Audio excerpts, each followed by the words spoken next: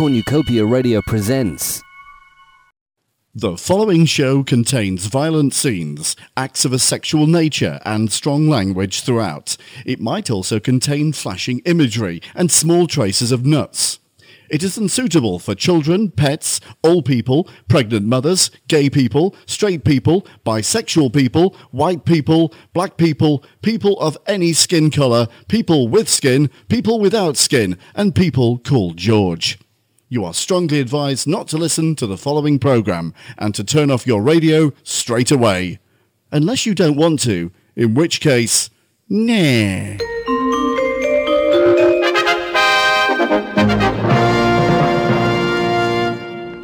I'm Gertie, and I'm going to tell you the story of E.T. You can read along with me in your book as you listen to the story. You'll know it's time to turn the page when you hear the chimes ring like this. Let's begin now.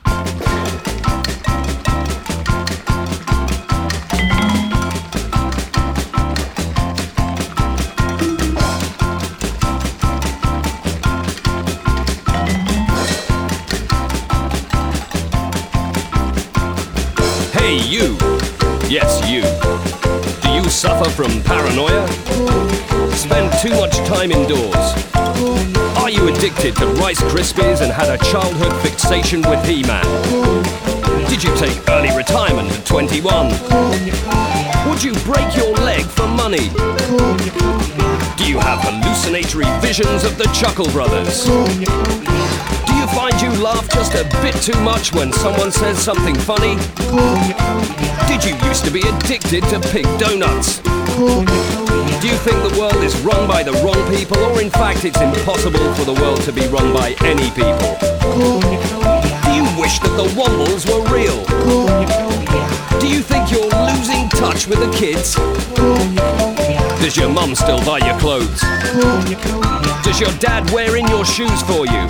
Do you think that everything around you is bland and getting blander? Do you like this music? Then there's no hope. There is hope. No hope.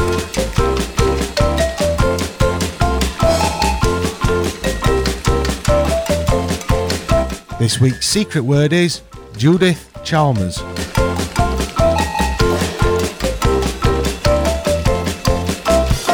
Cornucopia.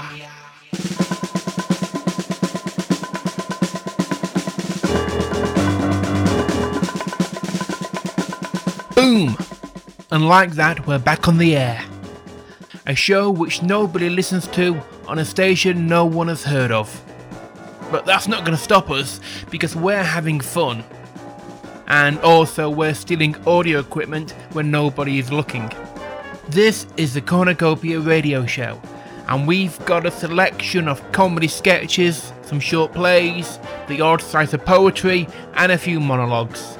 And if you behave yourself, we promise not to play any jingles featuring audio beat poet Benjamin Zephaniah. We've got a large ragtag collection of performers and writers who are going to entertain you for the next 60 minutes. But if you want even more than that, check out our website at cornucopia-radio.co.uk, or maybe facebook.com/cornucopia.radio, or maybe even twitter.com/cornucopia radio. Of course, if you don't want to, then don't bother. We just hope you die a slow, painful death. That's all.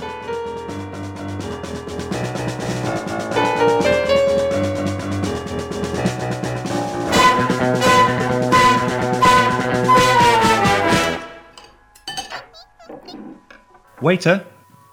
Yes? There seems to be an animal in my soup. What kind of animal, sir? A hamster, I think. A hamster? Yes. And I'd like a new bowl of soup, please. Are you sure it's a hamster? Well, I know what I'm looking at, matey. And at this precise moment, what I'm looking at is a small, hamster-like creature drinking my starter. Now, would you please bring me a new bowl of soup One without a hamster in it? Ah, I know what's happened, sir. It's not a hamster in your soup, it's a guinea pig. The cook must have forgotten to remove it before it came out to you. What? Yes, we serve them in all the soups. If the guinea pig lives, we know the soup is safe to eat. If it dies, then we know someone is trying to poison you. Well, that's got to be the stupidest thing I've ever heard. This creature is beating me to my own soup. He's almost finished it all. Just be thankful it wasn't poisoned. So what are you saying? Is poisoned soup a common occurrence at this restaurant? That all depends on what you mean by common. Look, let me put it to you this way. Has anybody ever been given poisoned soup? No, never. Well, not since we started putting the guinea pigs in first. I see. And how many guinea pigs have died from drinking poisonous soup? Well, it's hard to tell.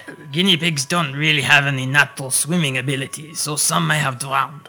So how many have died, including possible soup-based drownings? Approximately. Yes, how many guinea pigs have approximately died in your soup?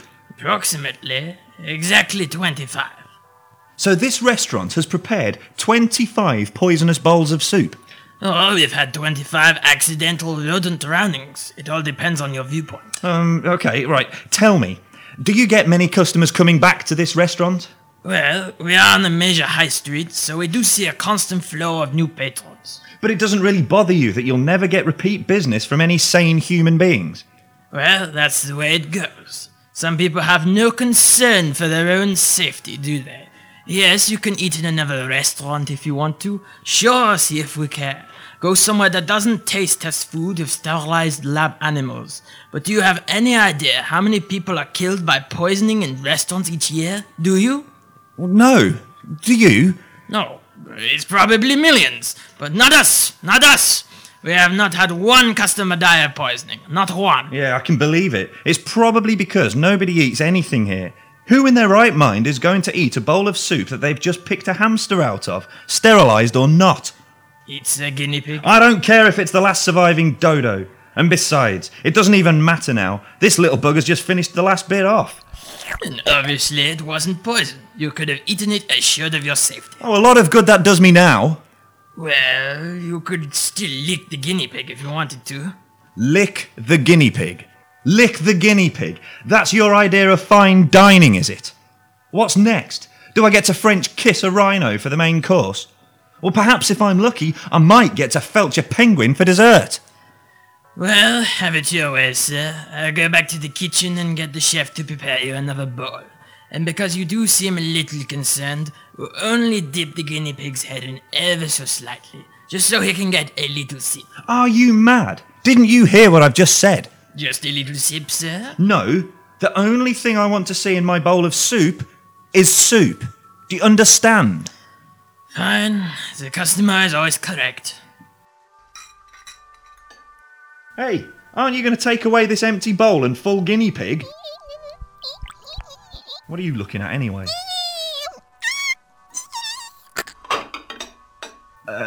Waiter? Yes, sir?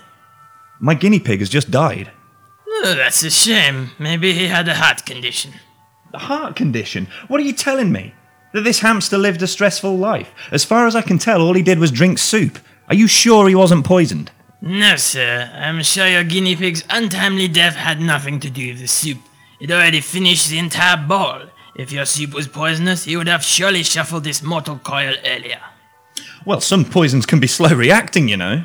Sir, there is nothing to worry about. Our guinea pigs are all professional taste testers. Now here's your new fresh bowl of soup. Please enjoy. A bowl of soup? Yes. And it's not poisoned, is it? Well, about the guinea pig, it's hard to tell. You see, I was thinking that maybe Are you saying that you would like another guinea pig, sir? Actually, better make it 2, just to be on the safe side. As you wish, sir.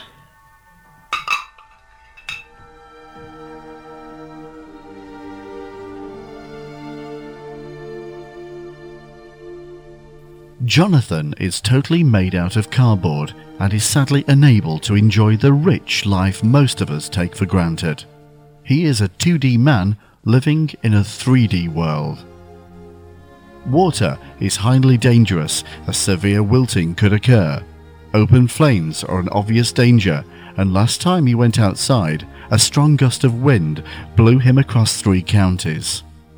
However, there are still a few select benefits he can take advantage of. For example, he is able to travel much cheaper than most of us, as any trip only costs standard large letter postage. He has also forged himself a vital role at his workplace, mainly by wedging himself under the meeting room table with the rickety short leg. My name is Jonathan, and I am made out of cardboard. This is my story. It is a story of determination, of courage, of being folded 7 or 8 times at most.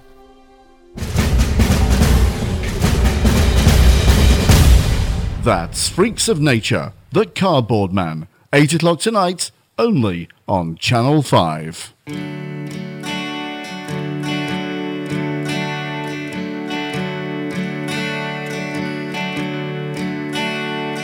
I want you to die with my hands round your throat, or with me in the castle and you in the moat, and everyone you know stood around laughing.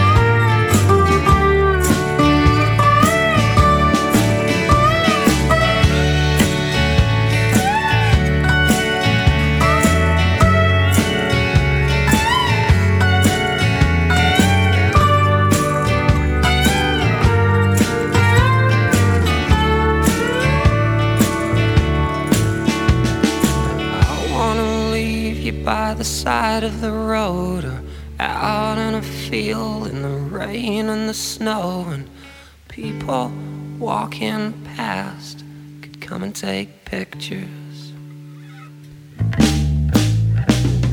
I'm gonna treat you the best that I can, 'cause I'm your girl and you're my man, and we'll make them jealous with our laughing and our carrying on.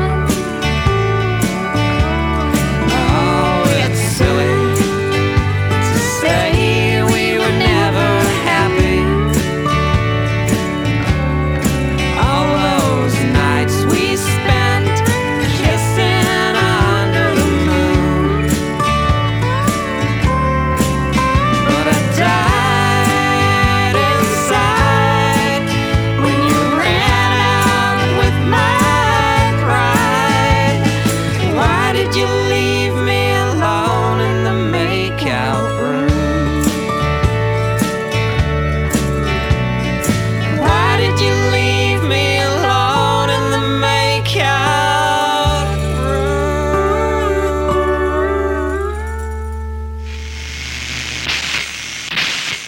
The Cornucopia Radio Show on Sheffield Live. The only thing left that stands between us and 60 minutes of dead air.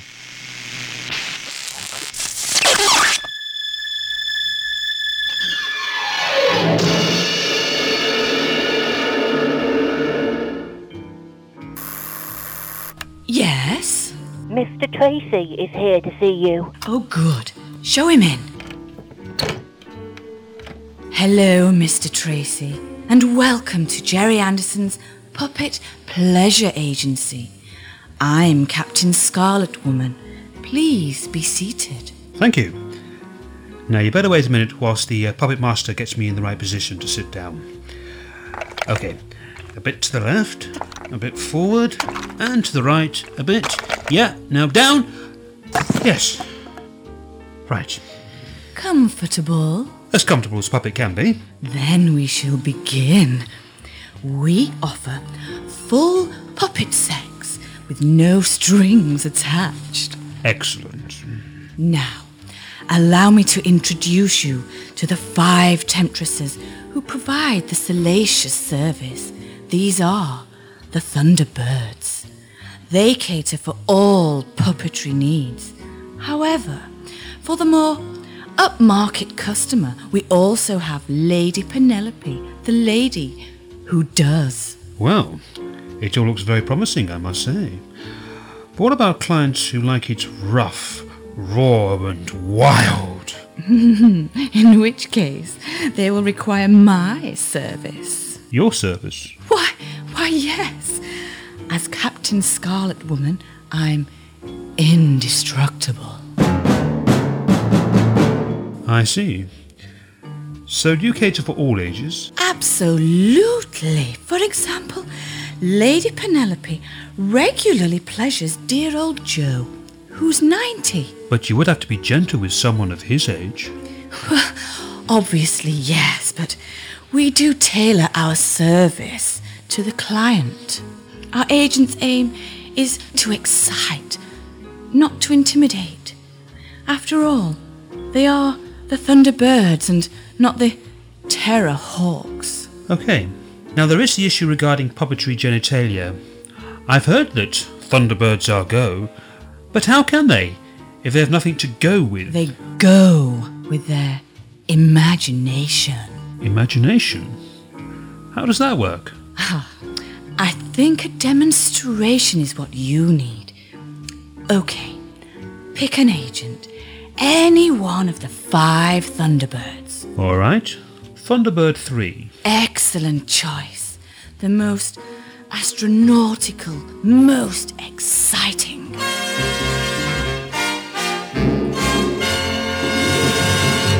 Okay, do your thing. We'll leave you lovebirds to it. Mr. Tracy, I'm so pleased you chose me. I'm the astronaut, Thunderbird 3, and I'm sure I'll satisfy you. Okay, Thunderbird 3. So, what do you want me to do? Good. Now, focus. You are getting into my spaceship. Okay. I'm getting into your spaceship. My spaceship is revving up. Really?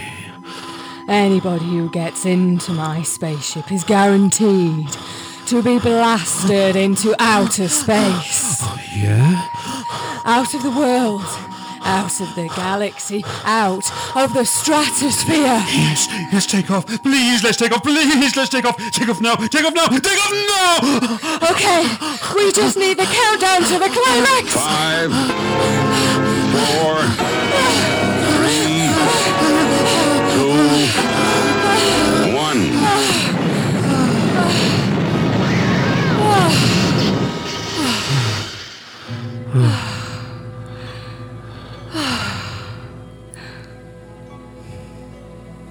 So how was it for you?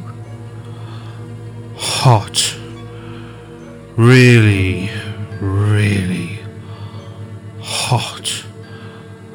like a fireball. XL5. How about you? F A B.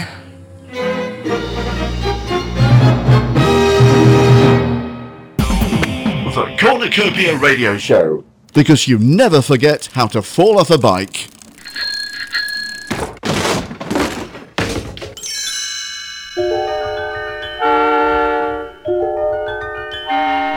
I've been studying the infinite monkey theorem for many years, and I guess you could call me one of the leading experts in the field. I'm sure you're all aware of the theory. It states that 1 billion monkeys hitting random keys will eventually type the greatest works of literature.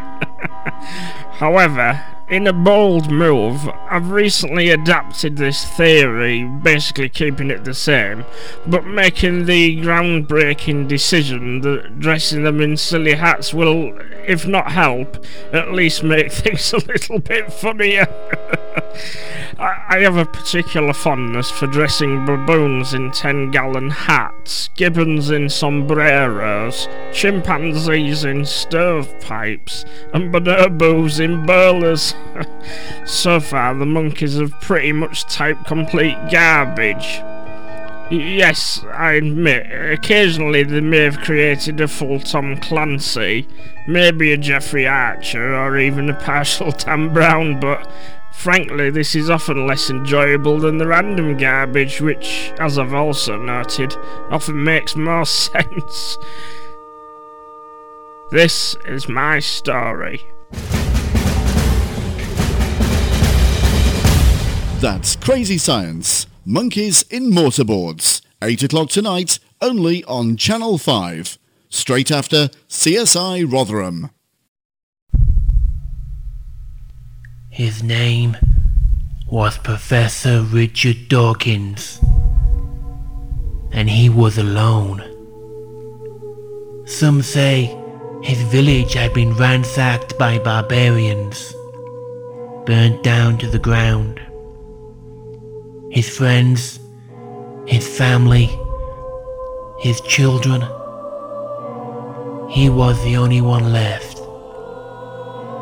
And now, he wandered these great lands on horseback, passing from town to town, begging and stealing where he could, trying to find some kind of meaning to life. But every day, he found himself believing in fewer things than the last. His name was Professor Richard Dawkins, and this week, he stopped believing in the following.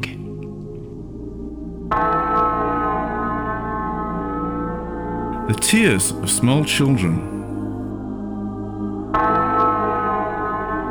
That a picture can paint 1,000 words, he thinks it can paint a couple of hundred at best.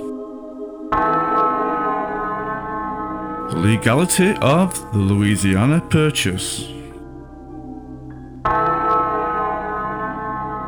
A thing called love. That you can believe it's not butter. All beliefs are stupid, especially ones about butter. Miracles. Although he does believe you're a sexy thing, but this is beside the point. That Peter Frampton has ever come alive?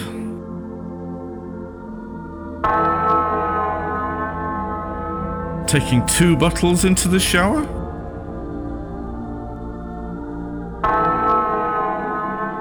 Reasons to be cheerful, part 3. Although he admits parts 1 and 2 were acceptably believable.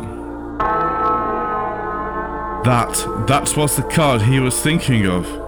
He wasn't even thinking about a card. He was thinking about how religious people are stupid. That's all he ever thinks. That no man is an island. After all, he's never seen you and Malta in the same room together. Just coincidence, hey?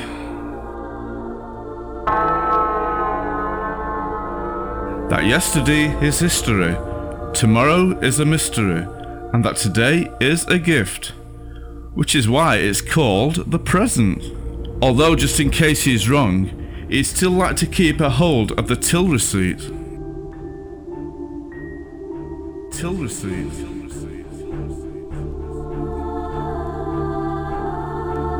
Till receipt.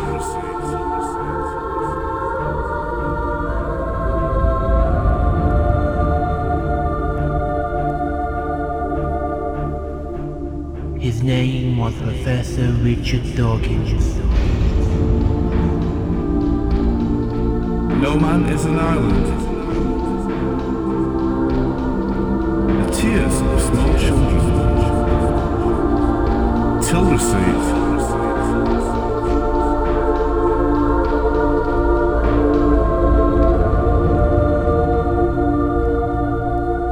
His name was Professor Richard Dawkins.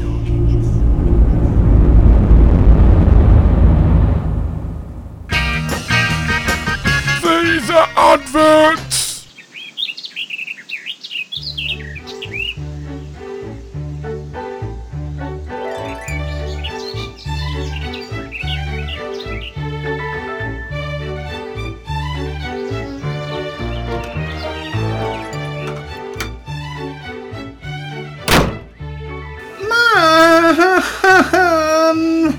Huh? On my way home from school today, Mike Fisher called me names and took my lunch money. And when I tried to get it back, he kicked me and pushed me down, and everyone laughed, and I scraped my knee and it hurt. That's nice, dear. Is this the scene of your family life? You're trying to raise a child, but can't tear yourself away from your work or the TV? Well, luckily for you, we're here to help.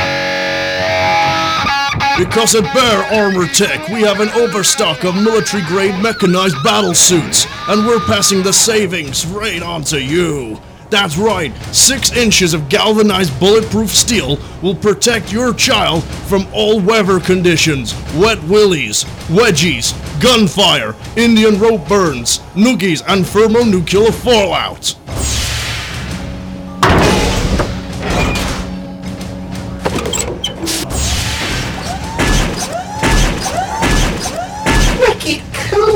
Damn straight! Not only that, each suit is custom fitted to the weediness of your child. And boy do we have accessories!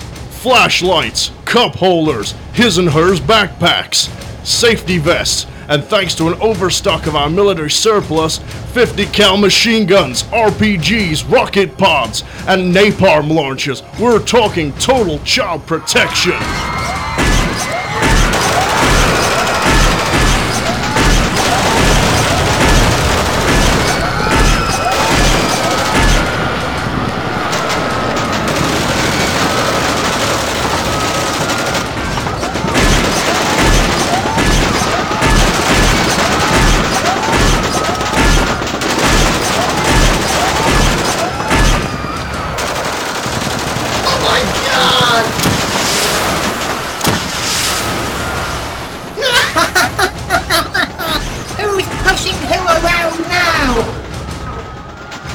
Add to that our buy now, pay later scheme and a year's warranty, we're practically giving these things away. Feel free to live your life without the natural worrying instincts of a parent spoiling your day. I'm off to school now, Mum. Have a nice day, sweetheart. Oh look, bargain hunt is on.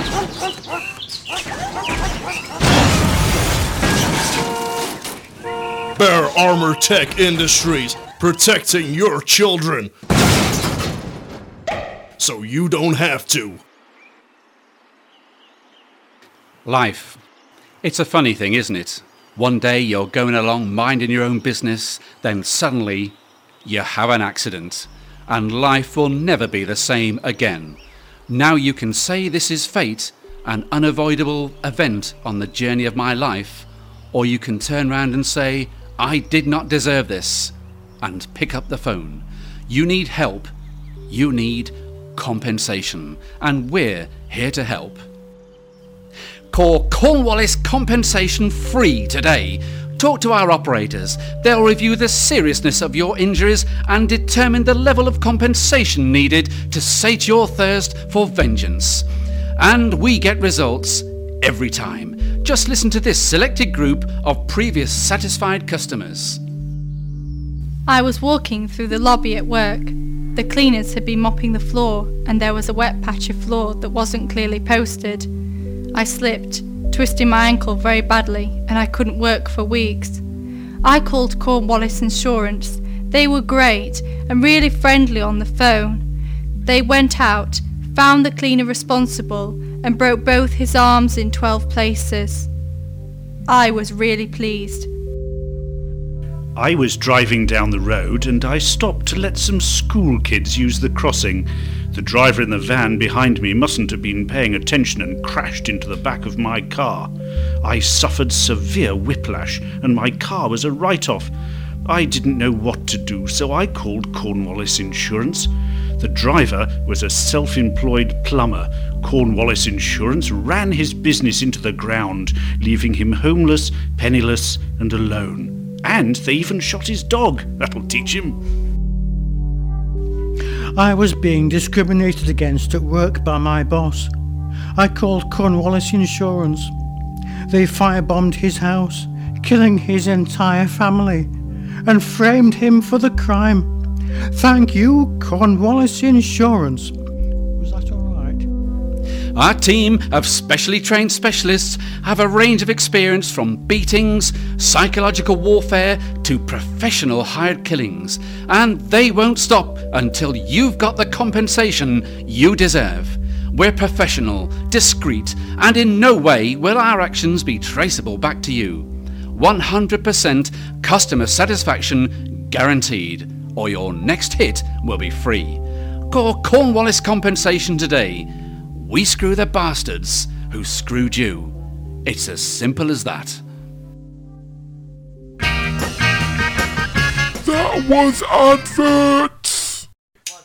I empty my baby out my pockets to make me feel just right. I sweat dry antifungal cream every day and every night. You know my eye drops you every time I look for you. Get out my feet, you at me, eyes get really so get so every my start time you don't me at. Look and...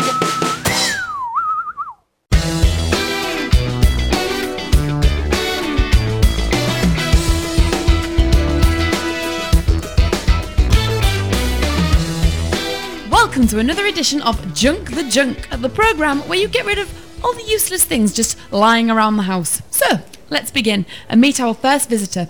Tell me, where did you find this? Oh, I found it on a random scavenging trip last week.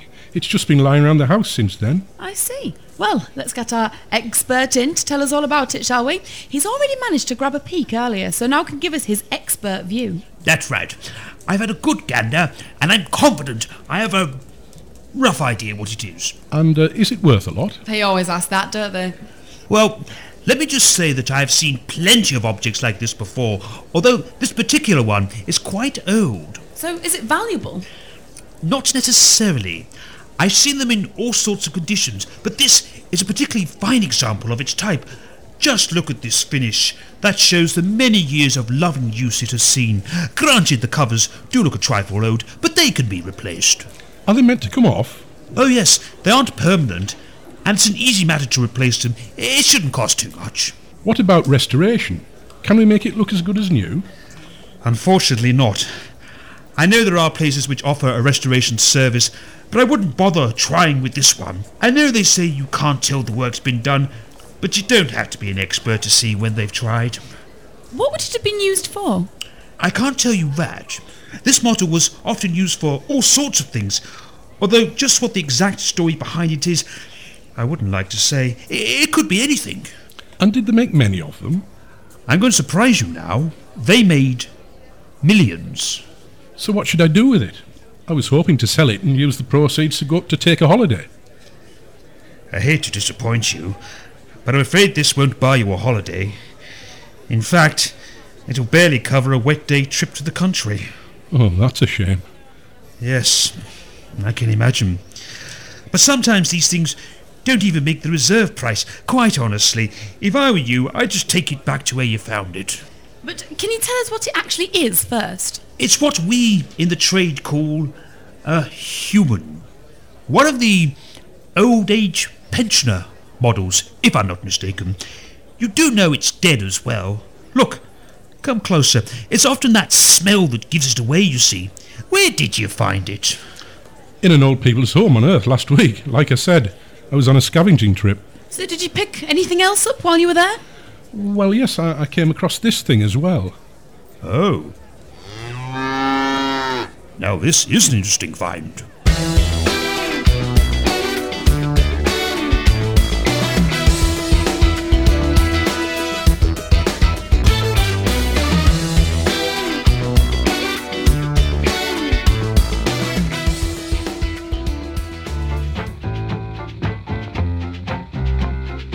The radio management called me into the office last week. They were saying that although they liked the show, they wanted me to play some more jingles to help people identify which station they were currently listening to. So, just for the management... The Morning Zoo! WNCI! Playing Heart's favorites in Yorkshire, Minster, KB. Fort Madison.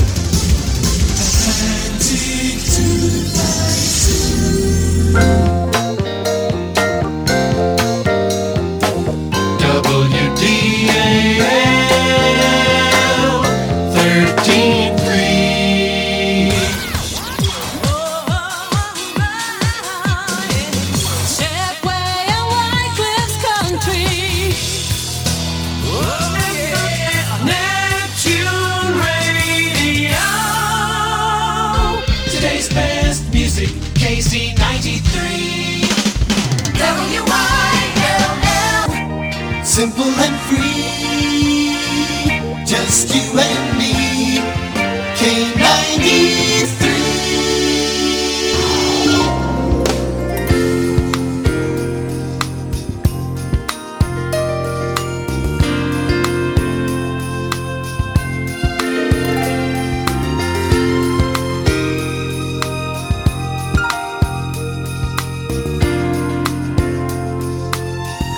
Happy holidays, 103.3 K103.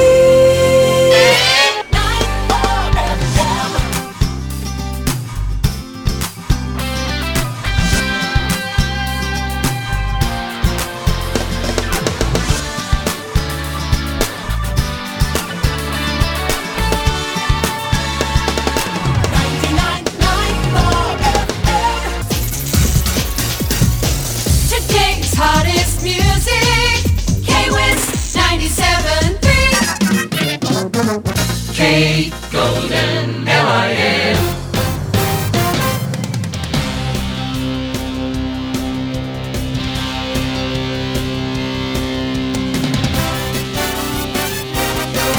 Great fun, great oldies, oldies 103.7. 97.3. Plays the day's hottest music. 97.3. We only play really good songs, 'cause we play what we want, 96.2 The Revolution. Okay. That joke has backfired a little bit. Because I'm now confused as to what station we really are. Is this Galaxy FM? Hold on, let me just check. No, it turns out I have an IQ above 50, so I can't be a Galaxy FM DJ.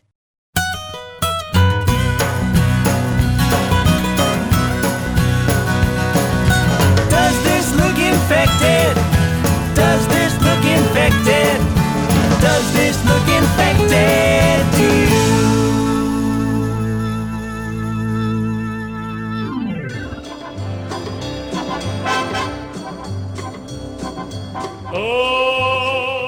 We don't have 2 girls or 1 cup.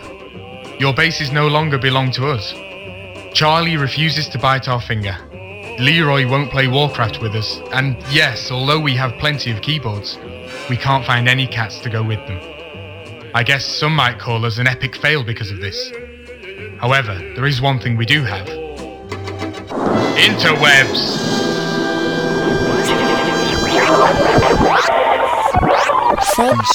Cornucopia-radio.co.uk, Facebook.com/cornucopia.radio, Twitter.com/Cornucopia Radio.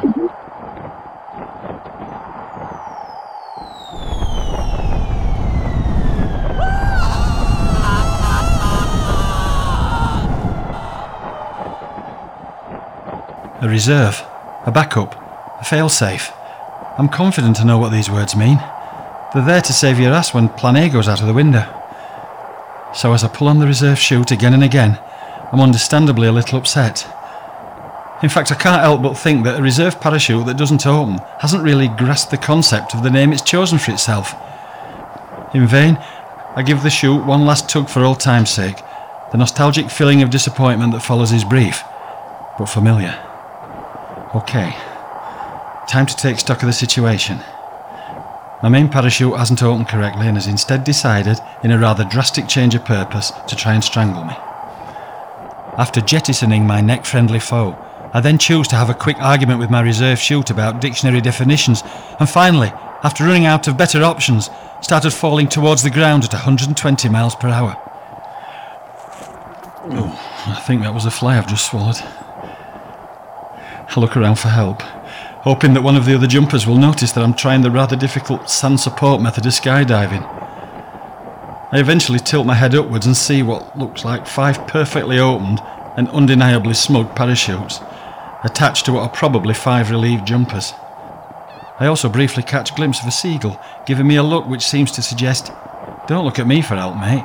You belong up here as much as I belong down there driving the number 72 to Finchley." I begrudgingly conceded that he has a point. My mind rattles off the numerous possibilities that might occur over the next few minutes, the majority of which seem to end with my good self making a Rorschach ink blot somewhere on the ground beneath. A ground which appears far too eager to help for my liking. So at this point, with nobody else to blame, I arrive at the decision that this has all been Sir Isaac Newton's fault. I briefly consider flapping my arms like a bird, hoping that humans somehow have an innate ability to fly which we've never truly exploited. However, I'm pretty sure that damn seagull is still around here somewhere, and I can already imagine his sanctimonious sneer in regard to this thought. So thinking better of it, I wisely decide to avoid any embarrassing attempts at sky-based ambulation. Instead, I refocus my attention back on gravity. What if Newton and Einstein were wrong? What if gravity wasn't a universal scientific law between 2 bodies of mass? What if gravity was just a simple belief system that only existed because we believed in it? Or at the very least, refused to disbelieve in it enough to make any difference? I concur to myself that a thorough debate on the various postulations about the nature of epistemology is normally best conducted on the ground, and not on a direct collision course with a barren stretch of land. But I quickly realise that I have precious few options left. Gravity is something I've always taken for granted. It was always there, literally keeping my feet on the ground. So attempting to reclassify it as a belief I was about to deny, wouldn't be easy. But in the next few minutes, I knew that my life depended on it. It takes a few moments, but before long, the reasoning starts to crystallise in my mind. The apple only drops from the tree because I expect it to. Gravity only exists because I can't think of anything better to replace it. There is no up and down. All directions are undetermined. Why does the waterfall fall? People in Australia should fall into the sky. The cat should never come down. I should be able to throw rocks at the moon. Planets only orbit the sun because they are unimaginative. I never dropped that heavy plate on my foot. My foot never broke. The plate never dropped. I'm not going to die. Gravity isn't real. It's all made up. Gravity isn't real. Gravity isn't real. Gravity isn't... My eyes remain tightly closed. The wind has stopped. Everything remains still. I should be dead. Maybe I am. Is this it? Is this what death feels like? It isn't what I was expecting. I thought it to be grander. I slowly open my eyes.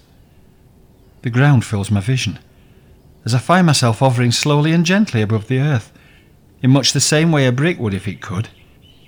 Looking around, I realise I'm probably no more than a metre from the surface.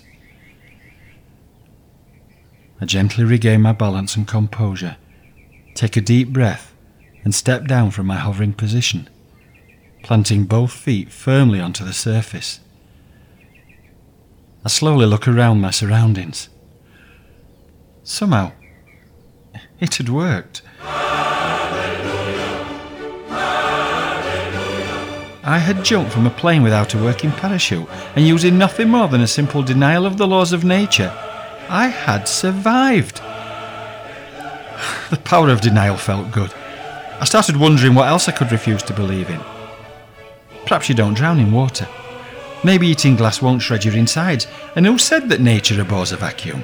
For all we know, they might be the best of friends. However, as I stand there, triumphantly contemplating my next bold move of disbelief, I fail to notice myself starting to float away from the ground.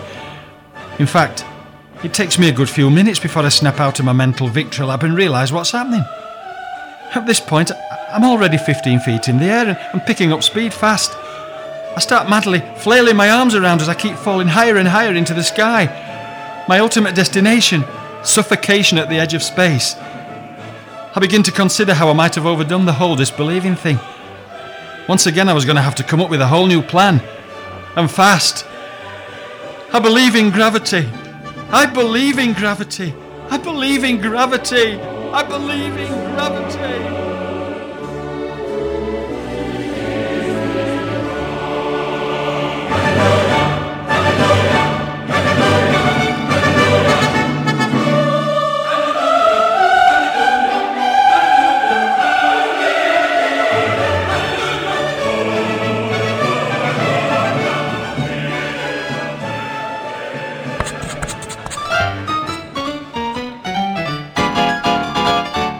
This week, I'm going to throw the cue ball quite hard at the board.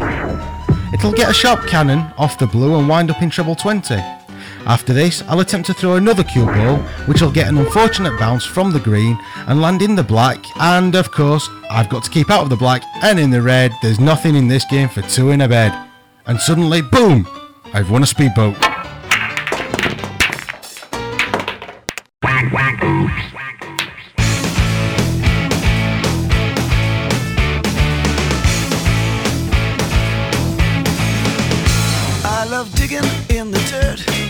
Just a pick and brush. Finding fossils is my aim, so I'm never in a rush.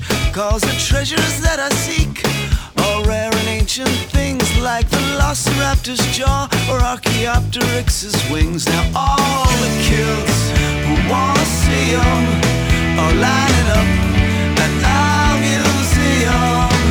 I am a paleontologist. That's who I am, that's who I am, that's who I am. I am a paleontologist. That's who I am, that's who I am, that's who I am. Could it be an herbivore, crushing plants with rounded teeth, or ferocious carnivore who moves so quickly on its feet? It's like pieces of a puzzle that I love to try and solve. It's so fun to think about how a species has evolved, and all the kids who wanna see them can check them out at our museum. I am a paleontologist. That's who I am, that's who I am, that's who I am. I am a paleontologist. That's who I am, that's who I am, that's who I am. I keep digging. Is it a T-Rex? Maybe Triceratops? Or a Carnotaur? Pachycephalosaurus? I am a paleontologist.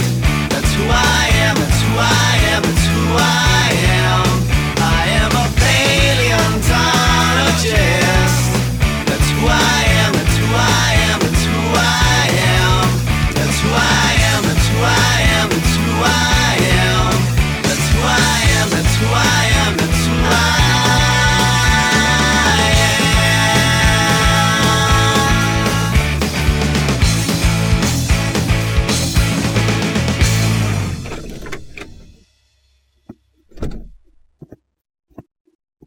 Oh, Mr. Peter! Shut up. No matter what you have to say, I'm not listening. But it's just... Look, you should... Not a word. I've just come out to grab a glass of water. I don't want to hear a word out of you. You're a mad, crazy man who should be fired. Now I'm going back into the studio. Just wanted to tell you not to drink the water. It's become contaminated with a rare bacterium that can cause violent vomiting and diarrhea attacks that can last up to 12 hours. Somebody should be coming to fix it within the hour. Oh yeah, that's right. You're not listening to me. Shame about that. The Cornucopia Radio Show. It likes to play around with its own format when nobody is looking.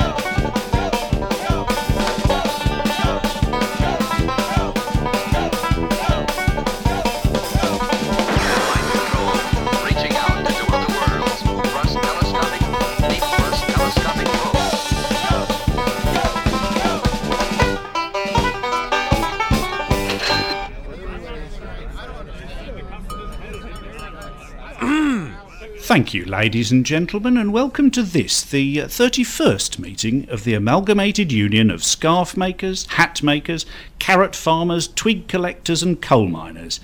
But first, I'm pleased to announce joining us for the first time Miss Splatchy Brown, representing the Corncob Pipe Makers Society. I'm sure you'll all join me in welcoming her into our ever-expanding union.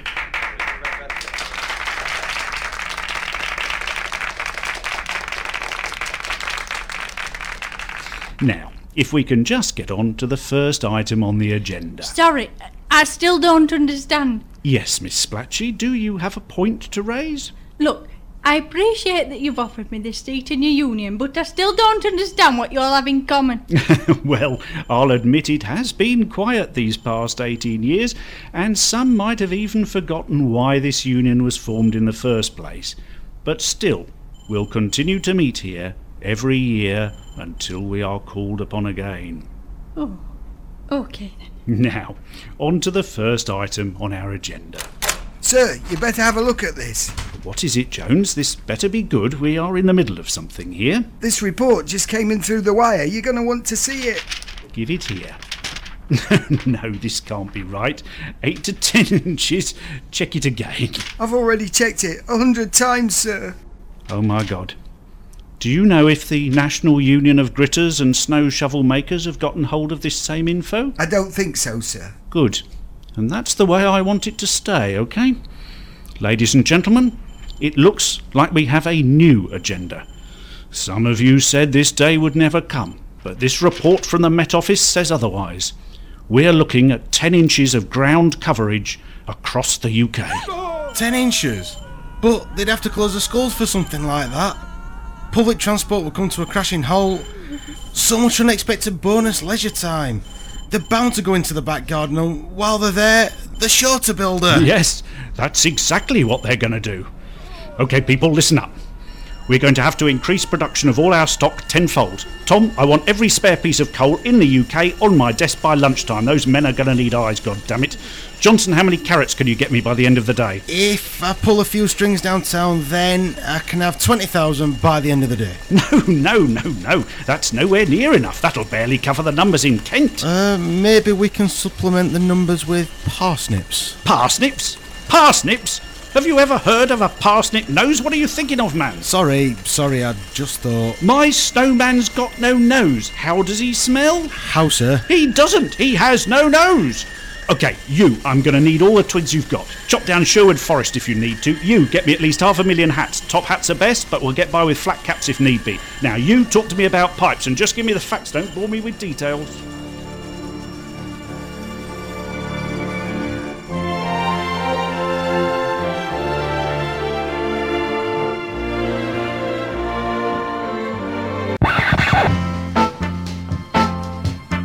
That was the Cornucopia Radio Show, Part 3. Are we really allowed to broadcast that? It starred Peter Beeston, Nick Card, and Michael Thompson. It also featured Chris Drury, Andrew Martin, Stephen Bullivant, Gillian Langley, Jason Turner, Paul Amber, Phil Mason, Wendy Davis, Chris Lloyd, Renate Reynolds, Peter Drobinski, Andrew Carroll, Laura Ray, Rex Davis, and Tim Rutherford. It was written by Peter Beeston, Nick Card, Andrew Carroll, and Phil Mason. The getaway driver was Peter Quistgaard. This show was edited and directed by Peter Beeston and is copyright 2010 to Cornucopia Productions.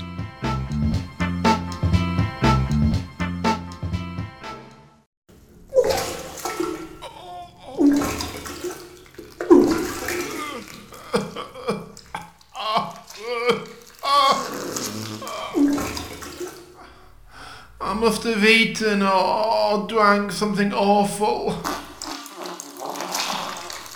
Oh, please let this end. Please.